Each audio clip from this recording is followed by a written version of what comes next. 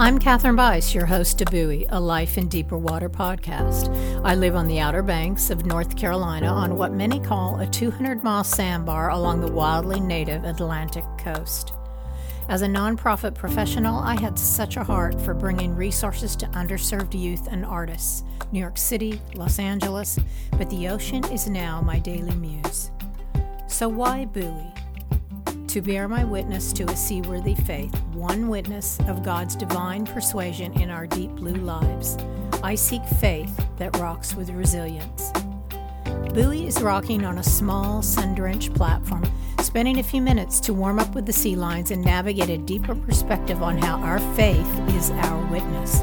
We all have to swim to it. If you are here to buoy your life in a way only God's swell provides, or your swim brought you to this open water but you're not sure why, we are on the same journey. Hey, thanks for jumping on Buoy today.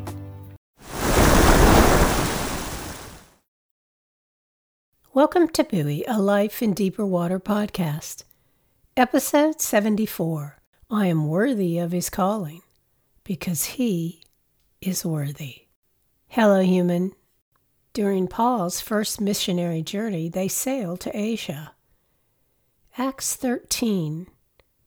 From Paphos, Paul and his companions sailed to Perga in Pamphylia, where John left them to return to Jerusalem. From Perga, they went on to Pisidian Antioch. On the Sabbath, they entered the synagogue and sat down. After the reading from the law and the prophets, the leaders of the synagogue sent word to them, saying, "Brothers, if you have a word of exhortation for the people, please speak." Standing up, Paul motioned with his hand and said, "Fellow Israelites, and you Gentiles who worship God, listen to me."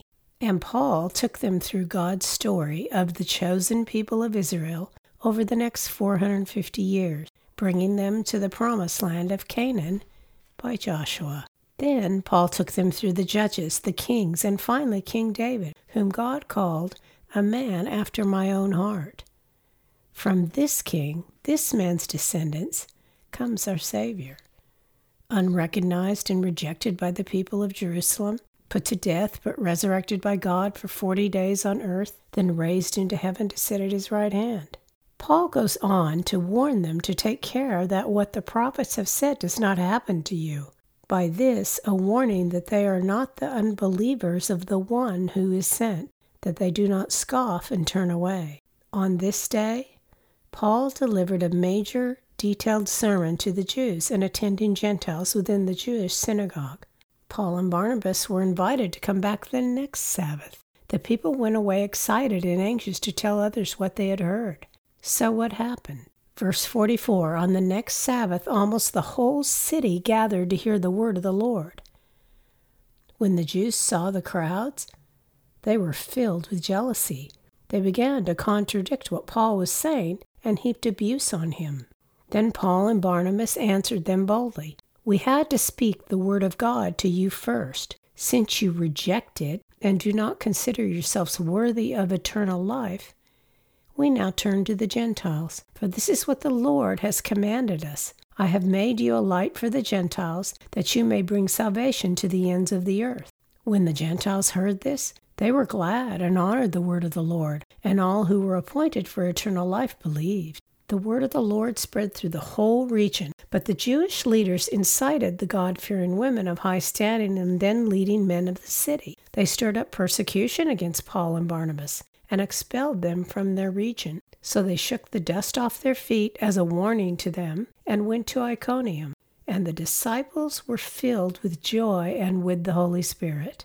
Paul and Barnabas were obedient to God and to his prophecy, and because they followed God's purpose for their lives, they were filled with the Holy Spirit and the joy that comes from living with abandon in the center of God's will for their lives. This is how it feels when we fall in stride with our Heavenly Father, linked arm in arm with our Savior, fueled by the Holy Spirit. But the scene in Pisidian Antioch turned into a barrage of opposition when the gospel message was received by the whole city. Out of jealousy, the Jewish leaders began opposing Paul and Barnabas. What is Paul saying? How does he defend an attack fueled by jealousy by talking about being worthy of eternal life? How can one not be worthy of eternal life when Jesus died for all? I believe understanding worthiness is central to having a strong witness. In my study of verse 46, I came upon a scholar living primarily during the 19th century who explained this in a way that pierced right into the center of my subconscious understanding of worthiness. I want to share it with you. Meet Alexander Maclaren. He was a renowned Baptist preacher and writer. He lived from 1826 until 1910, holding the pastorates of Portland Chapel, Southampton, and Union Chapel in Manchester, England. His stature was such that he twice served as president of the Baptist Union. But what made his godly fullness so transparent was his expository approach to interpreting the Scripture. He was considered a master of it. When you study a verse from a source that has commentaries, Maclaren's exposition will likely be included.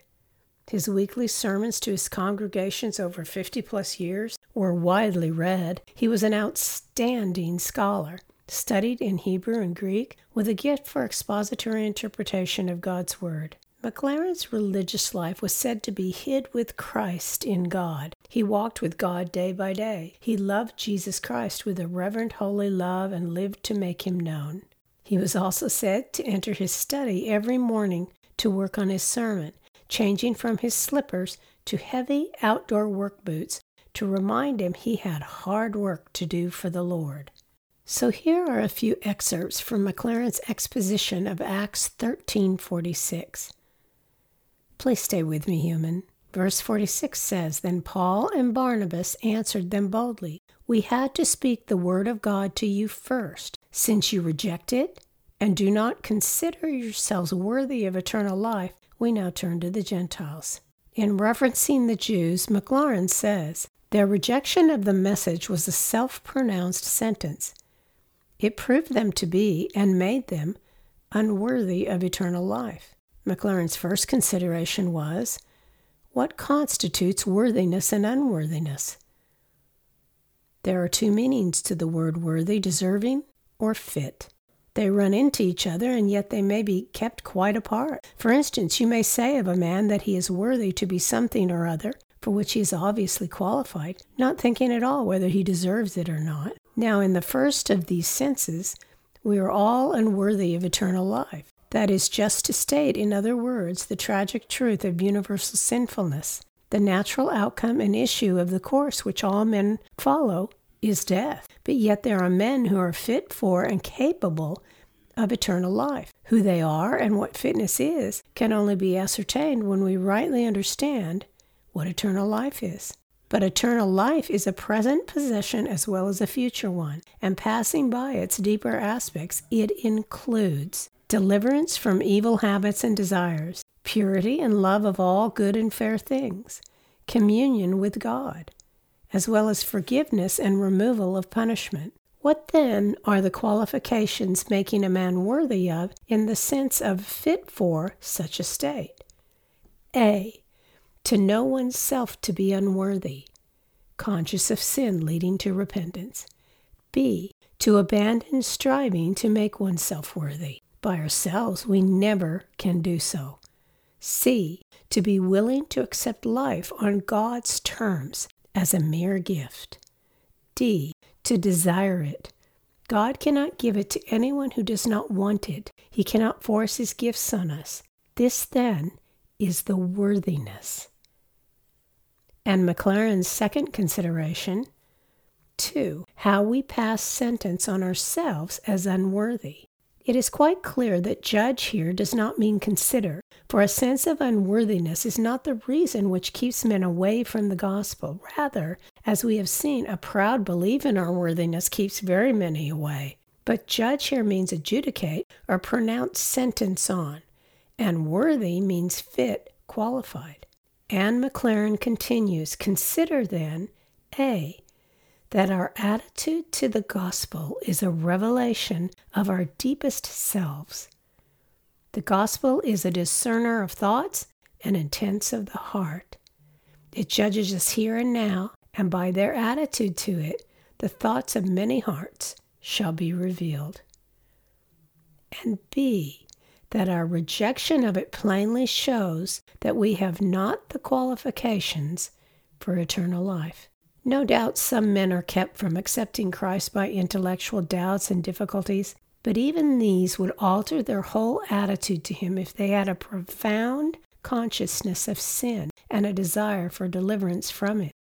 But the great disqualification is the absence of all consciousness of sin. This is the very deepest reason which keeps men away from Christ. Give me one more minute, human, to witness why this is mind-blowing to me. I can intellectually check all the boxes Maclaren lays out, that I am unworthy, that I can commit to not striving to be worthy as if by my own power, that I can accept my life on God's terms, that it is all a gift from Him, and that I can desire it. I can give my free will to Him every day. But doing it requires His Spirit in my every thought and action if I live by the premise that I am unworthy.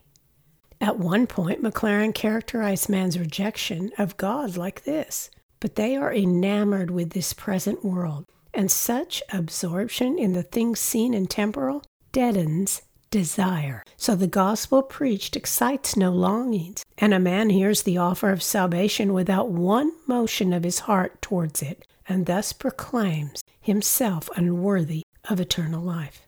I thank God for you, Alexander, for your godly, spirit-filled life and your exposition.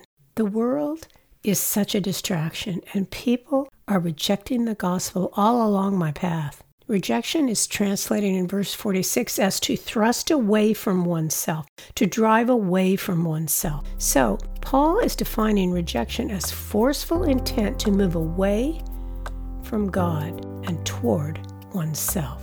So as I am bringing the gospel closer to someone, that person may be using all intent to drive it away.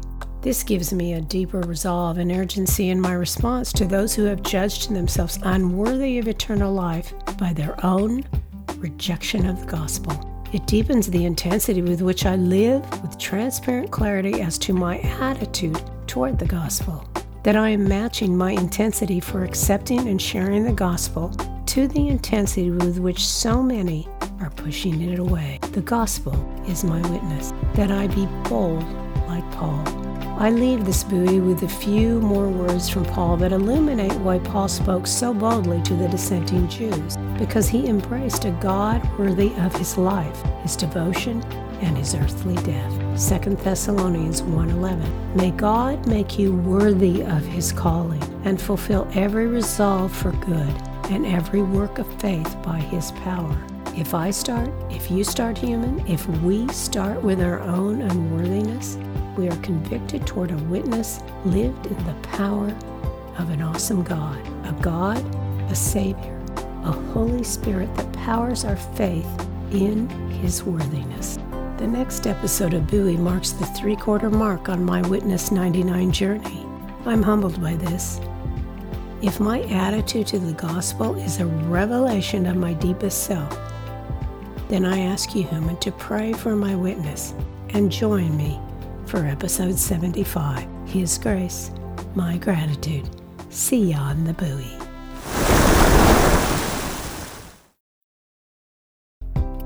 Thanks for listening today. I encourage you to speak up, human.